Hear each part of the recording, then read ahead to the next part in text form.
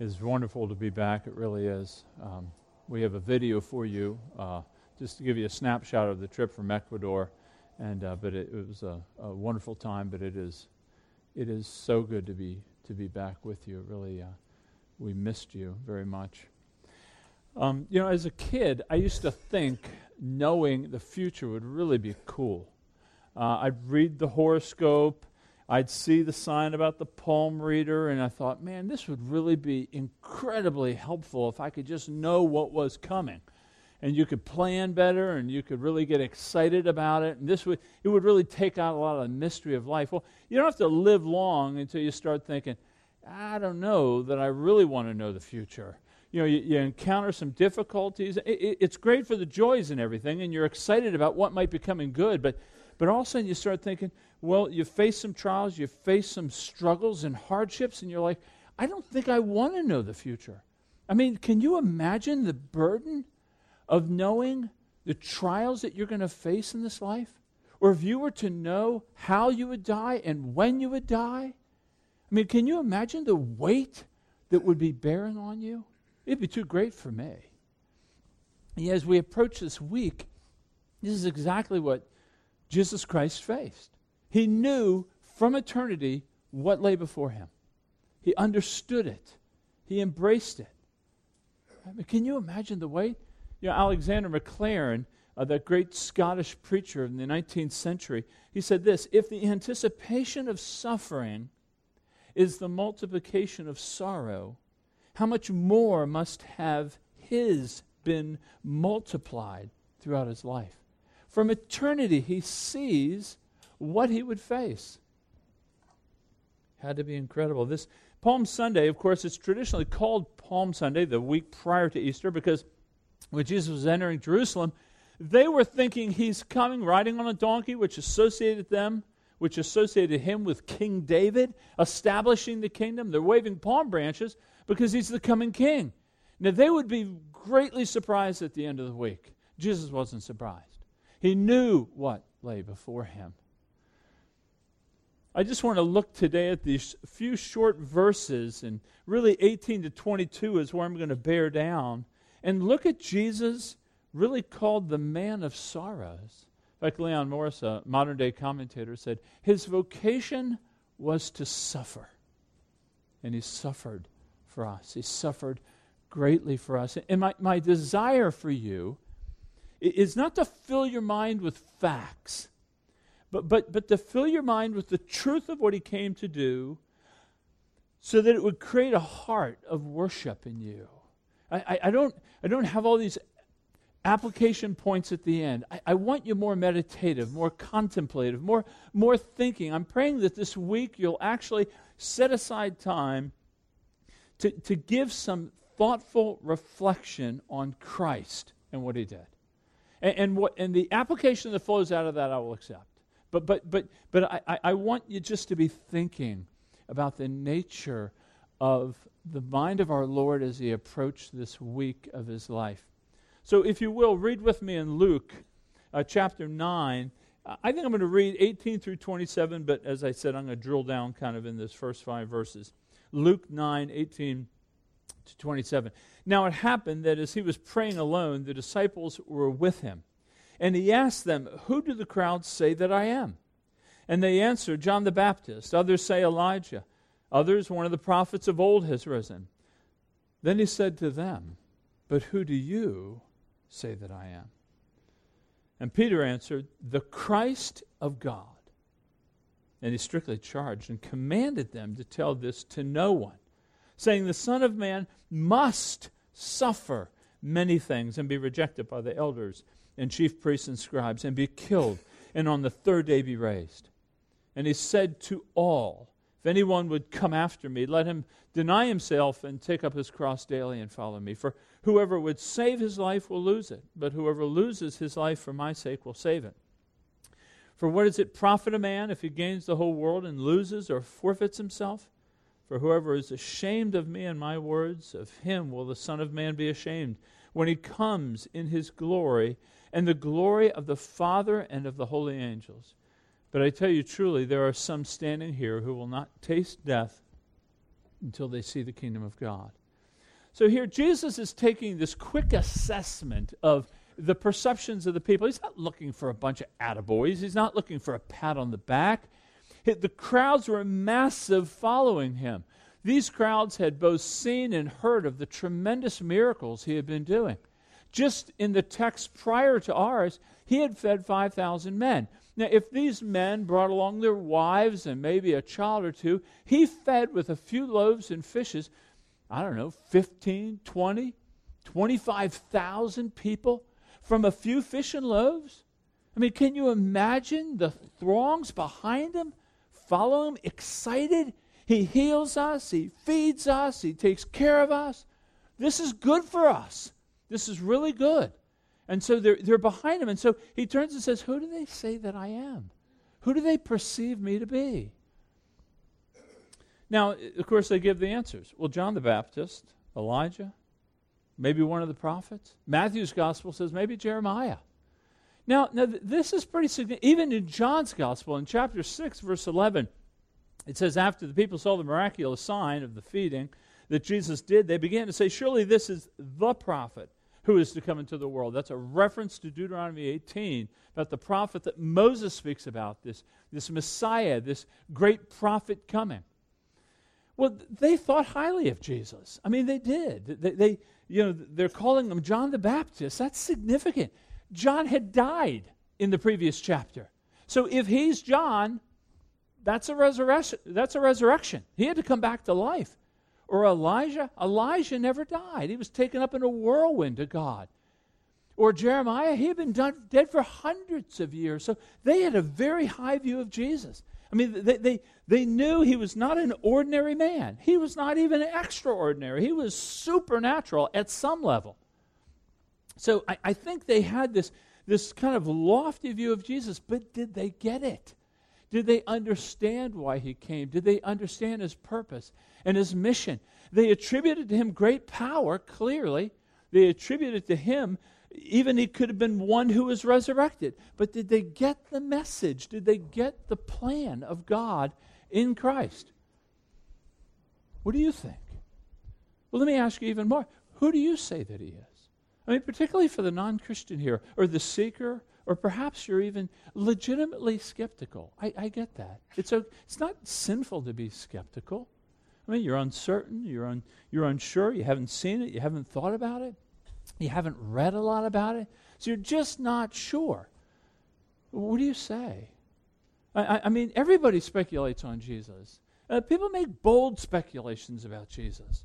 I think about some, so if I were to poll this group, some of you may say he was a good man, he was a faithful man, he was a wise, caring, non-judgmental, bringing a message of peace. Gandhi, the great Indian leader, would have attributed this to Jesus. Gandhi studied the scriptures. He studied the teachings of Jesus. He actually tried to live in light of the Sermon on the Mount, finding it to be the highest ethic. He didn't believe he was the Son of God, didn't believe he was the Messiah, but he truly respected him.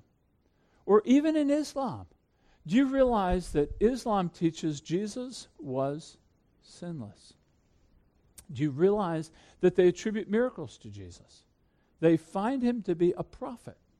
Not the greatest prophet, not the Son of God, not the Messiah of the world, but they do accord him a degree of honor. Some are more they're more mystical about Jesus. Perhaps they're kind of, they look at Jesus as, well, he was a historical man. Few disagree to the historical veracity of the existence of Christ. What they do, though, is they say, well, the apostles are so enamored with him that when they wrote down these stories about him, they were just overwhelmed with their love for him, and they kind of inflated the stories a bit. What do you view, though? How do you view Jesus? What is your opinion? Do you have admiration? Do you have respect? What would you say? Is that enough? Does he demand more? Can I be so bold with you to say that is, in fact, inadequate? Can I be so bold to say that it is not up to you and your learning to attribute to Jesus a certain status? Shouldn't we rather go to his words? Shouldn't we rather go to how he has described himself and how he's told us about his life? Shouldn't we start there to understand Jesus?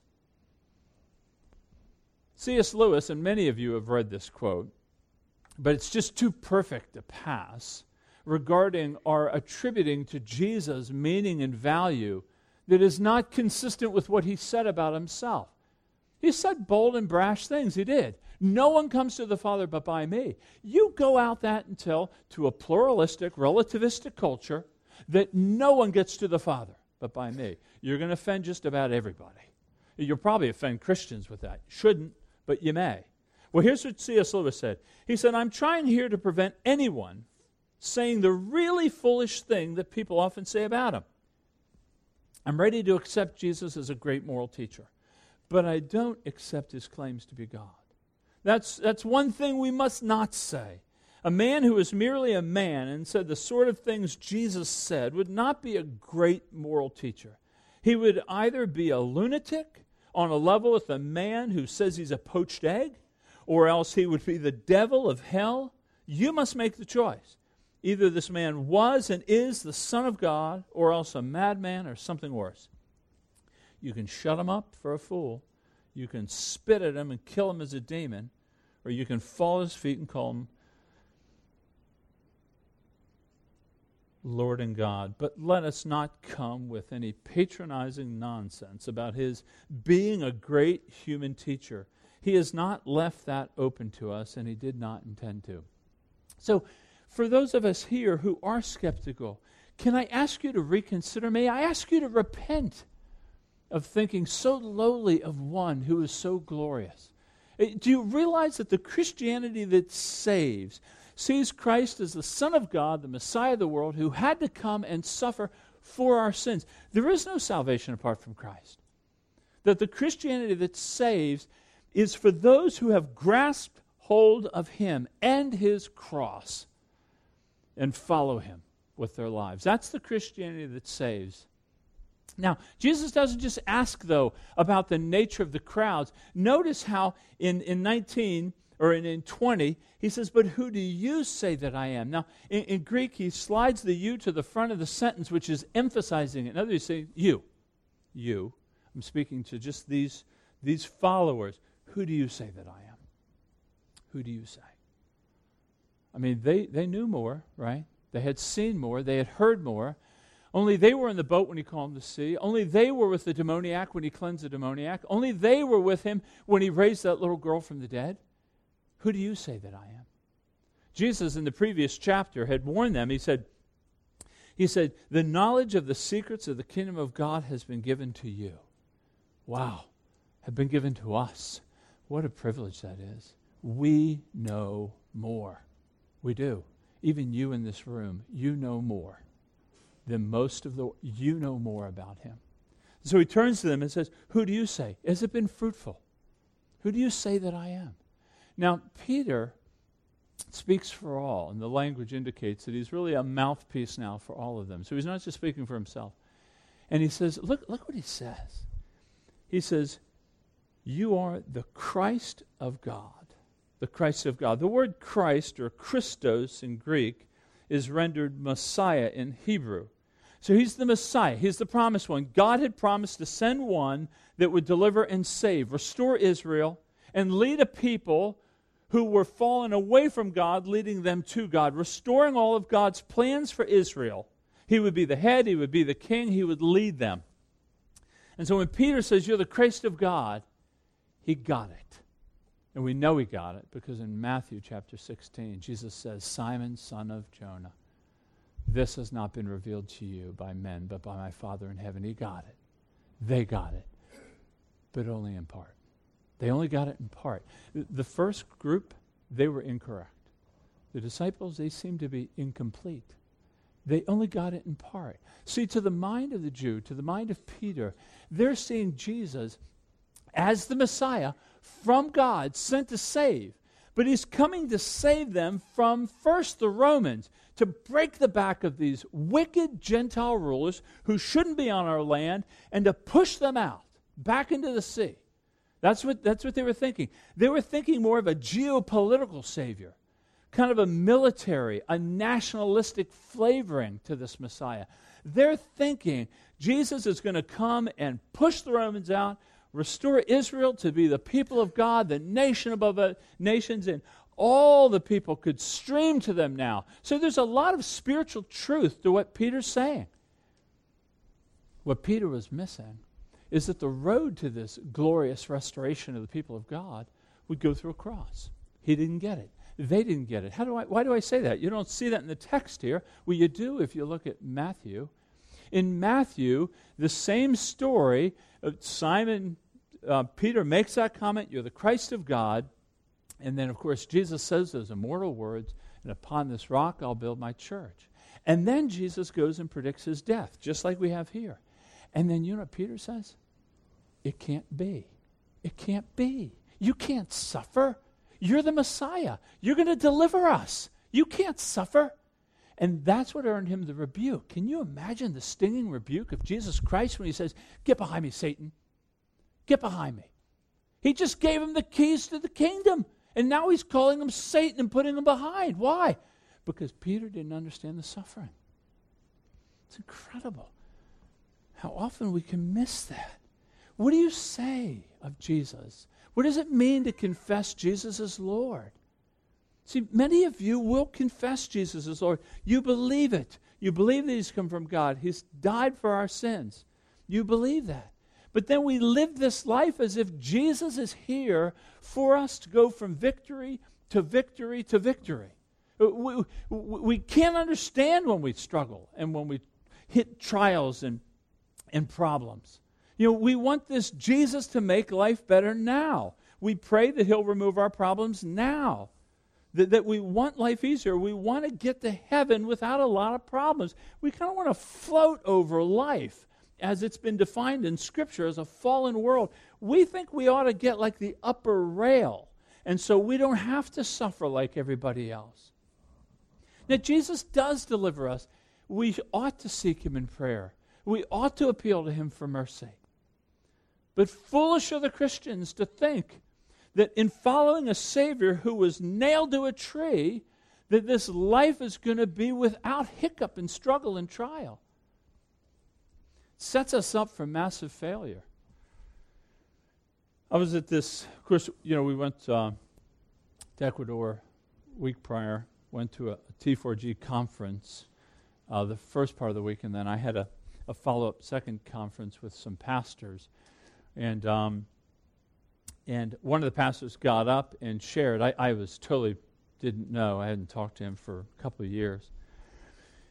And he shared a little bit about what was going on in his life. Faithful guy, great preacher, loves the Lord, loves the church, strives to see the church built up. And he got up and shared how a couple of years ago his son was struck with some physical ailments that they couldn't seem to reconcile. And then all of a sudden, he was struck with severe mental illness to the part of wanting to take his life. Massive, they don't know, bipolar, schizophrenia. And just round the clock, they thought they would have to institutionalize him for at least a year. And that's a paradigm breaker, folks. Your 12-year-old son, boom, you're dying 1,000 deaths at that point. You're grieving. You're grieving. Life is now different for us. It isn't going the way I wanted. And I'm serving the Lord. I'm believing in this Lord Jesus who's seated at the right hand of God, which I firmly believe, and that is a paradigm shifter, big time. And yet he's faithfully pressing on. Why? It is humiliation, suffering before exaltation. They didn't get it. Do you understand that? Do you understand that confess Jesus Christ, to say you are the Christ of God, that means in this life we will have trouble. He's promised that for us. Many of us don't think that. We have prosperity gospel being preached, your financial, your marital, all your problems. Many of the preachers, here's how to be a better husband, here's how to fix your family problems. Here, I don't deny much of the truth that is said, perhaps contained within that. But there's a paradigm that we've lost. And that is to follow a Savior who is nailed to a tree is going to bring us in the path of suffering. And if we're not ready for that, then we need to think, what does it mean to say you're the Christ of God? You're the Messiah of God. Well, you got the one group, they were incorrect, they didn't get it. You get the disciples, it's incomplete. So Jesus really has to answer his own questions. Who do you say that I'm? He has to answer it himself. And he does answer it. You know, a lot of modern scholarship will say Jesus didn't really know what he was about. He didn't fully understand his mission. He kind of gradually picked up. That is so false. He knew who he was. He says, for the Son of Man. He references himself. Now, we've talked about this term, the Son of Man, many times studying Matthew. The Son of Man is an exalted title. I want you to know it comes from Daniel 7:13 and 14. It's an exalted title. Okay, picture the scene. God is called the Ancient of Days, understandably. He's the Ancient of Days, and the Son of Man comes up to God, the Ancient of Days. And the Ancient of Days gives to the Son of Man all the kingdoms of the world. And he says, your kingdom will be forever. You'll rule over all the peoples. You'll lead all the peoples. You'll establish my plan. You'll establish my purposes. You'll accomplish all of my will on this earth. That's what he's giving to this Son of Man. So to say the Son of Man has come, that's great news. But look what follows. He says, for the Son of Man must suffer many things and be rejected by the chief priests and the elders and the scribes. He must suffer many things. That would have been a mind blaster. That would have just taken it out and said, whoa, I don't know what you're talking about here. The Son of Man must suffer. The Son of Man must suffer. It's an oxymoron. It's an oxymoron to think Son of Man suffer. It wouldn't go together. And yet Jesus is showing us that there's a divine necessity that he die, that he suffer and be killed. There's a divine necessity. I mean, can you imagine if you were a first century Jew, the Messiah has come, and he's saying, no. The way that we're going is not up, but it's down. The people, and get this, how can the people who have been waiting for him reject him? They reject him. The people he comes to save, us, reject him. It's incredible when I think about that.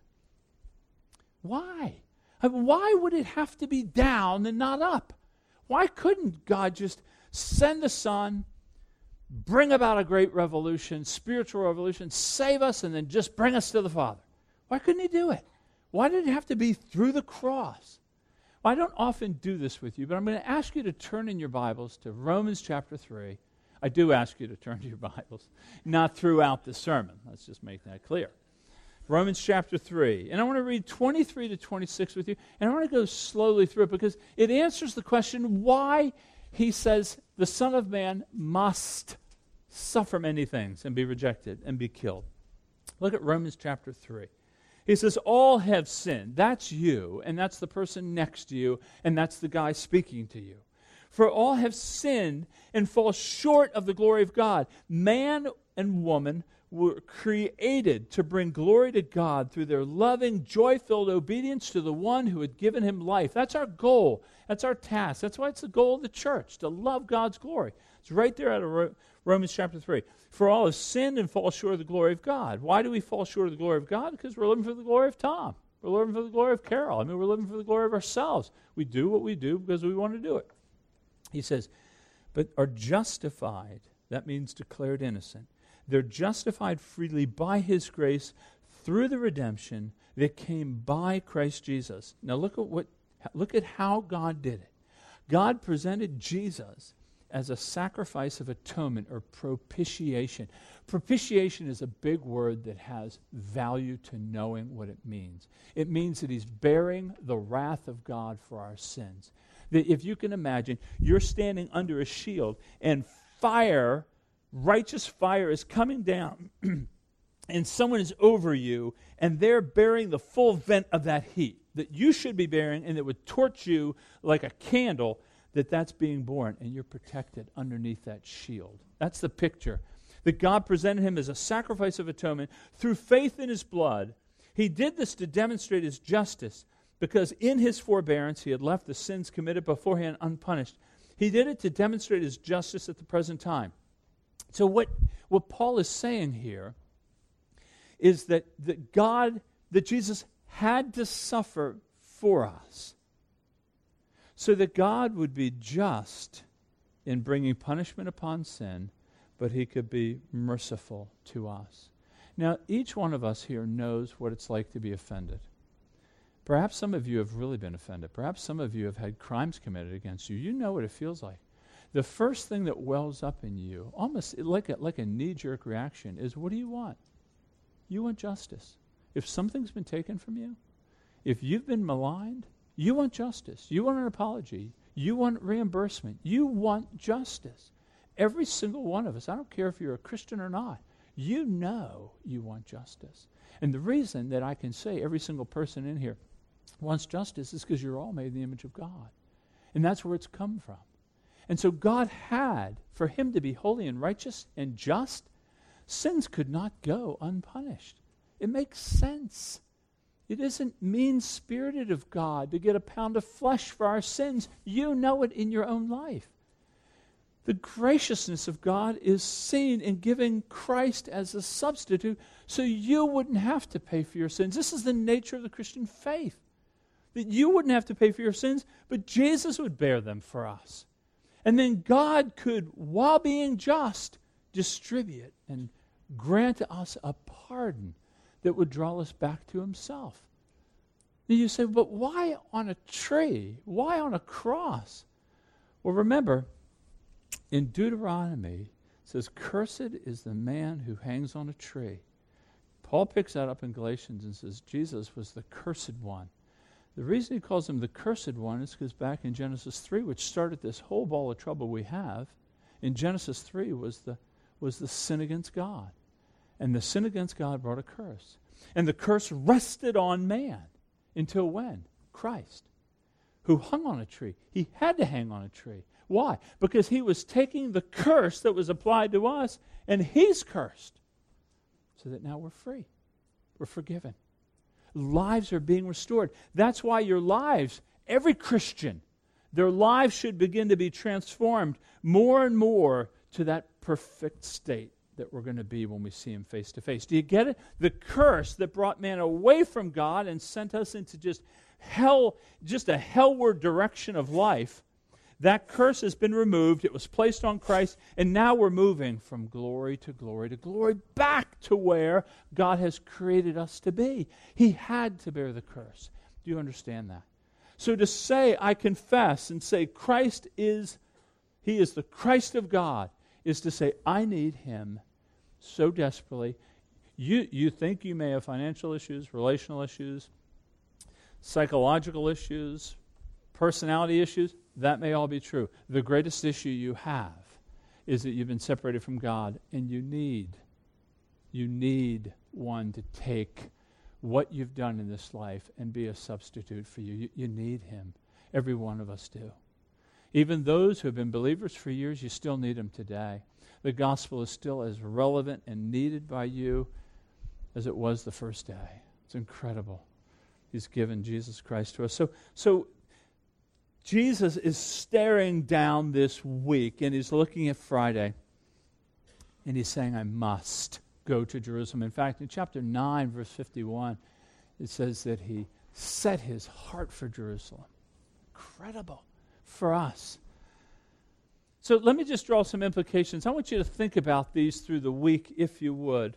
Some implications of what does it mean to confess that Christ the Lord. First, it means it brings a dose of humility to every one of us. I mean, if this doesn't humble you, I don't know what would. I mean, to know that you need Christ as great as the crack addict down the street.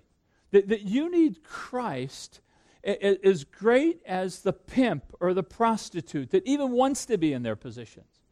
I mean, there is, we say the expression, the ground is level at the foot of the cross. What he's saying is we all need him desperately. That we don't value ourselves based upon the station in life we've achieved or the financial security that we have or the beauty that we may have. We don't base life on that. We are sinners saved by God's grace. That is unifying. That's why we want to build this church around the gospel. We all need the gospel. We want a culture of the gospel. It will eliminate pride. It doesn't matter even if you're brighter or more handsome than I am. That's wonderful. And hopefully you'll use those gifts for the building up of the kingdom of God. He's given them to you. What do you have that you haven't received? Why do you boast as though you didn't receive it? Think about it. It should humble you, should it not? You are in desperate need of Christ to the same degree that the person is next to you. The person that you find most enviable in this church, for whatever reason, that you have them up on a pedestal, they need him as much as you do. They're no different than you. You're no different than them. John Stott wrote this about this cross-born humility. He says, every time we look at the cross, Christ seems to say to us, I'm here because of you. It's your sin I'm bearing, your cross I'm suffering, your debt I'm paying, your death I'm dying. Nothing in history or in the universe can cut us down to size like the cross. All of us have inflated views of ourselves, or we want to at least, especially in self-righteousness. That's the other thing, too. Isn't that amazing? Some of you have really progressed in sanctification, and I praise God for that. But those of you that have moved forward and you've seen the Spirit of God move you from glory to glory, rejoice with him over that. But then be humbled that it is a gift from God. Because we can even draw pride out of our self-righteousness, which was earned for us by the one hanging on the tree. He finishes saying, all of us have inflated views of ourselves, especially in self-righteousness, until we have visited a place called Calvary. It's there at the foot of the cross that we shrink to our true size. So think about that. If you struggle with pride and arrogance, or if you envy people, because that's just reverse pride, really, look at the cross. Spend time thinking about it. All of us will stream to it like it's the only place of salvation, no matter who you are. And number two, I would say that if you say you are the Christ of God, you're saying, I'm not going to look at sin the same anymore. You know, we value sin in human terms. It's kind of innocuous. It can be inconsequential. We kind of grade it as to if it's consensual. We kind of say it's all right. Nobody's really being hurt. Well, the cross seems to indicate that sin's a bit more expensive than that. So when Jesus is hanging on the tree and he says, my God, why have you forsaken me? You know, this idea of the triune God somehow, I don't know how this is, but mysteriously is separated as Jesus Christ bears sins. God turns his back on the Son. There was an eternal communion. There is now an eternal communion between the Father, the Son, and the Spirit, and yet for that moment, the Father turned the back on the Son because he bore our sin. So for the Christian, let's not consider it so lighthearted. How do you consider it? Does it draw you to repentance after you sin? You're going to sin. 1 John says, if you say you have no sin, you're a liar. But then he says, if you confess your sins, he's faithful and just to forgive you all of your sins and to cleanse you from all unrighteousness. That's very, very good news. A third thing, to say that Jesus is the Christ of God, is to say, God does love me. He does love me. He really does. That he would send a son to die for me. I mean, there is divine love in the cross. There's a tremendous love. He did die by necessity, but don't mistake the fact that he also died because he chose to. He says in John 10, I lay my life down. I have authority to lay my life down. And he chose to lay it down in obedience to the Father and as a display of love to us. Folks, if you value yourself based upon how well you're not sinning, you're missing a big mark for how much he loves us. In 1 John 4, he says this. He says, in this the love of God was made manifest among us, that God would send his only Son into the world that we might live through him. Or I think in Romans 8:32, many of you have memorized this. He who did not spare his own Son, but gave him up for us all, how will he not also along with him graciously give us all things? I mean, folks, think about God's love for you. I mean, to not draw his love from the cross and to just take it as a means of getting into heaven is to miss a beautiful thing. I mean, can you imagine that? I mean, to always be thinking that we're trying to build acceptance and trying to get him to love us by what we do. I can't imagine how bad I would feel if Tommy were to come up to me and say, hey, Dad, I cut the lawn. Do you love me? Hey, Dad, I cleaned the garage, which you did, praise God. And Hey, do you love me more? Hey, Dad, I'm going to do this for you. Will you love me more? I mean, do you know what that would do to me as a father? It would rip my heart out. And here, God, we keep approaching God, somehow securing this divine love, but based upon how we're doing. Now, I am concerned about how we're living in this life. I do, and I'm going to get to that. But first, the cross. I mean, if there isn't a greater shout from heaven that I love you than to give his own son, I don't know what you can have that would declare it in greater terms. And then one last thing I'd have you consider is, and there's 100 things that we could talk about, but one last thing is that to say to Jesus, so in your minds, when I ask you, what do you think of Jesus? And if you were to say, I would say you are the Christ of God. And to say that means that he bids us to come and die. Where we see sacrifice as gain because of the cross. It's important to understand that. Sacrifice is not gain apart from the cross. Sacrifice for sacrifice's sake is no good. Sacrifice for the cross is gain. And you see that in verse 23. If anyone would come after me, he must deny himself and take up his cross and follow me. Listen, the way of Jesus is not a paved path. It's rocky. It's hilly. It's challenging. No question about it. He's given us a spirit, so we will have the power to walk that road. But it is a difficult road. He says, if they hated me, they're going to hate you. To think somehow we get around that, if the master's hated, the servant will be as well. Jesus said some bold and brash things. Remember this, and we heard this from John MacArthur. He made an excellent point in this conference. He says, nobody hated Jesus for what he did. I mean, he's feeding people, he's healing people, he's cleansing people, nobody hates him for that. What do they hate him for? They hate him for what he said. And he said things like, no man comes to the Father but by me. He's saying things like, apart from me, you have no place with God. He's putting himself in a position, and he's letting us know in no uncertain terms, you and I are sinners. We are hell-bound. We have no opportunity to somehow deliver ourselves. You can even believe in reincarnation. I'll give you 100,000 lives. You won't do it. And anybody that's lived over 50, you know that. You cannot do it. He said things that are harsh. People don't like the gospel. In fact, Friedrich Nietzsche, the famous German philosopher, I'm going to give you a polar example. He's clearly on the end of the scale. There's a continuum of hate of the gospel, right? Some really hate it. Some hate it in more of an ambivalent sense. His was more of a bit of vitriol. He said this, look at whom they worship. Look at this God whom they worship. How foolish and imbecilic to follow one who died, and then to claim that death is victory. There is foolishness and there is foolishness. There is madness and there is madness. But to call death victory is the ultimate madness of all. This is a pathetic deity. And he's followed by a pathetic people. I grieve for him. People will hate the gospel. And you, loving the gospel, will be hated because of the gospel. We have to see, if we say you are the Christ of God, then we have to recognize that his way, sacrifice is gain, because humiliation leads to exaltation as we now worship.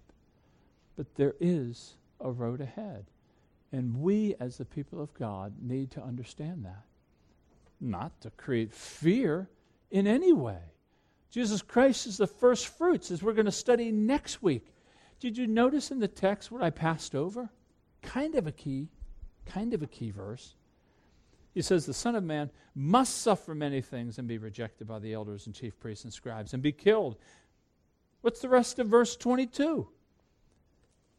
And on the third day, he will be raised. That's next week. That's why we set up this week, Holy Week. I want you and I want to feel the depth and the weight of his death and what he was looking at.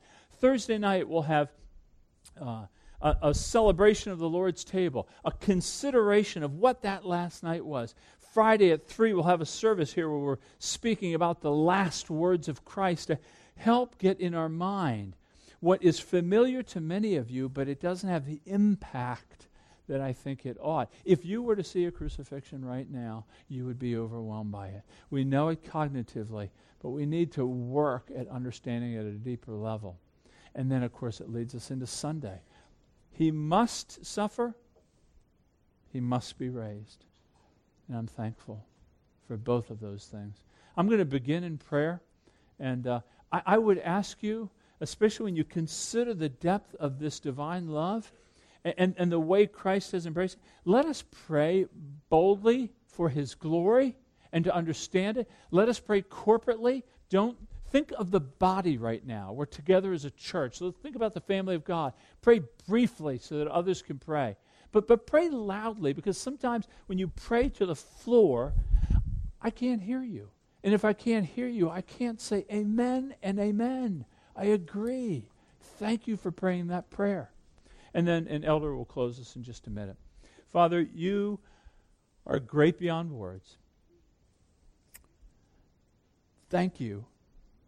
Thank you for taking enemies and making them sons and daughters.